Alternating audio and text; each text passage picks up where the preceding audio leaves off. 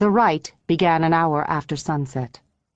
The circle had been prepared long ago, a perfect 9 feet, by the clearing of trees and young saplings.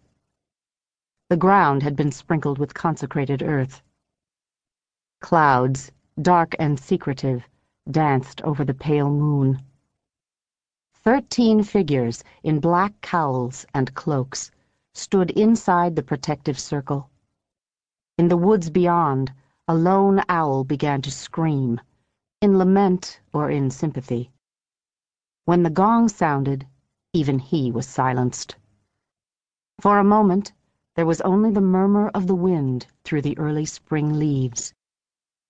In the pit at the left side of the circle, the fire already smoldered. Soon the flames would rise up, called by that same wind or other forces. It was May Day Eve, the Sabbat of Rudmas. On this night of high spring, both celebration and sacrifice would be given for the fertility of crops and for the power of men. 2 women dressed in red robes stepped into the circle.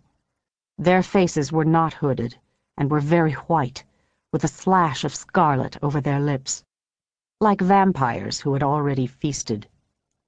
One, following the careful instructions she had been given, shed her robe and stood naked in the light of a dozen black candles, then draped herself over a raised slab of polished wood.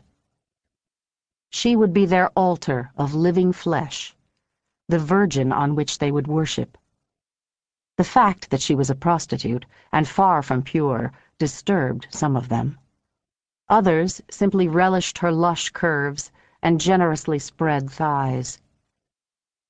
The high priest, having donned his mask of the goat of Mendes, began to chant in bastardized Latin. When he had finished his recitation, he raised his arms high toward the inverted pentagram above the altar. A bell was rung to purify the air.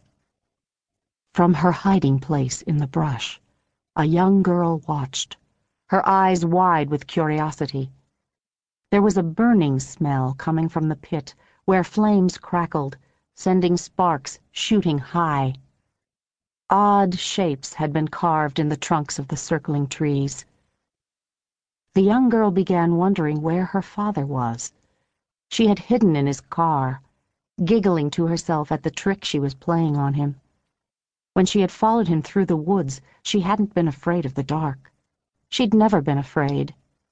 She had hidden, waiting for the right time to jump out and into his arms. But he had put on a long, dark coat, like the others, and now she wasn't sure which one was Daddy. Though the naked woman both embarrassed and fascinated her, what the grown-ups were doing no longer seemed like a game.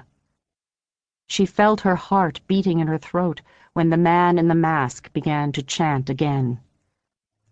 "We call on Ammon, the god of life and reproduction, on Pan, the god of lust." After the calling of each name, the others repeated it. The list was long. The group was swaying now, a deep hum rising up among them, while the high priest drank from a silver chalice.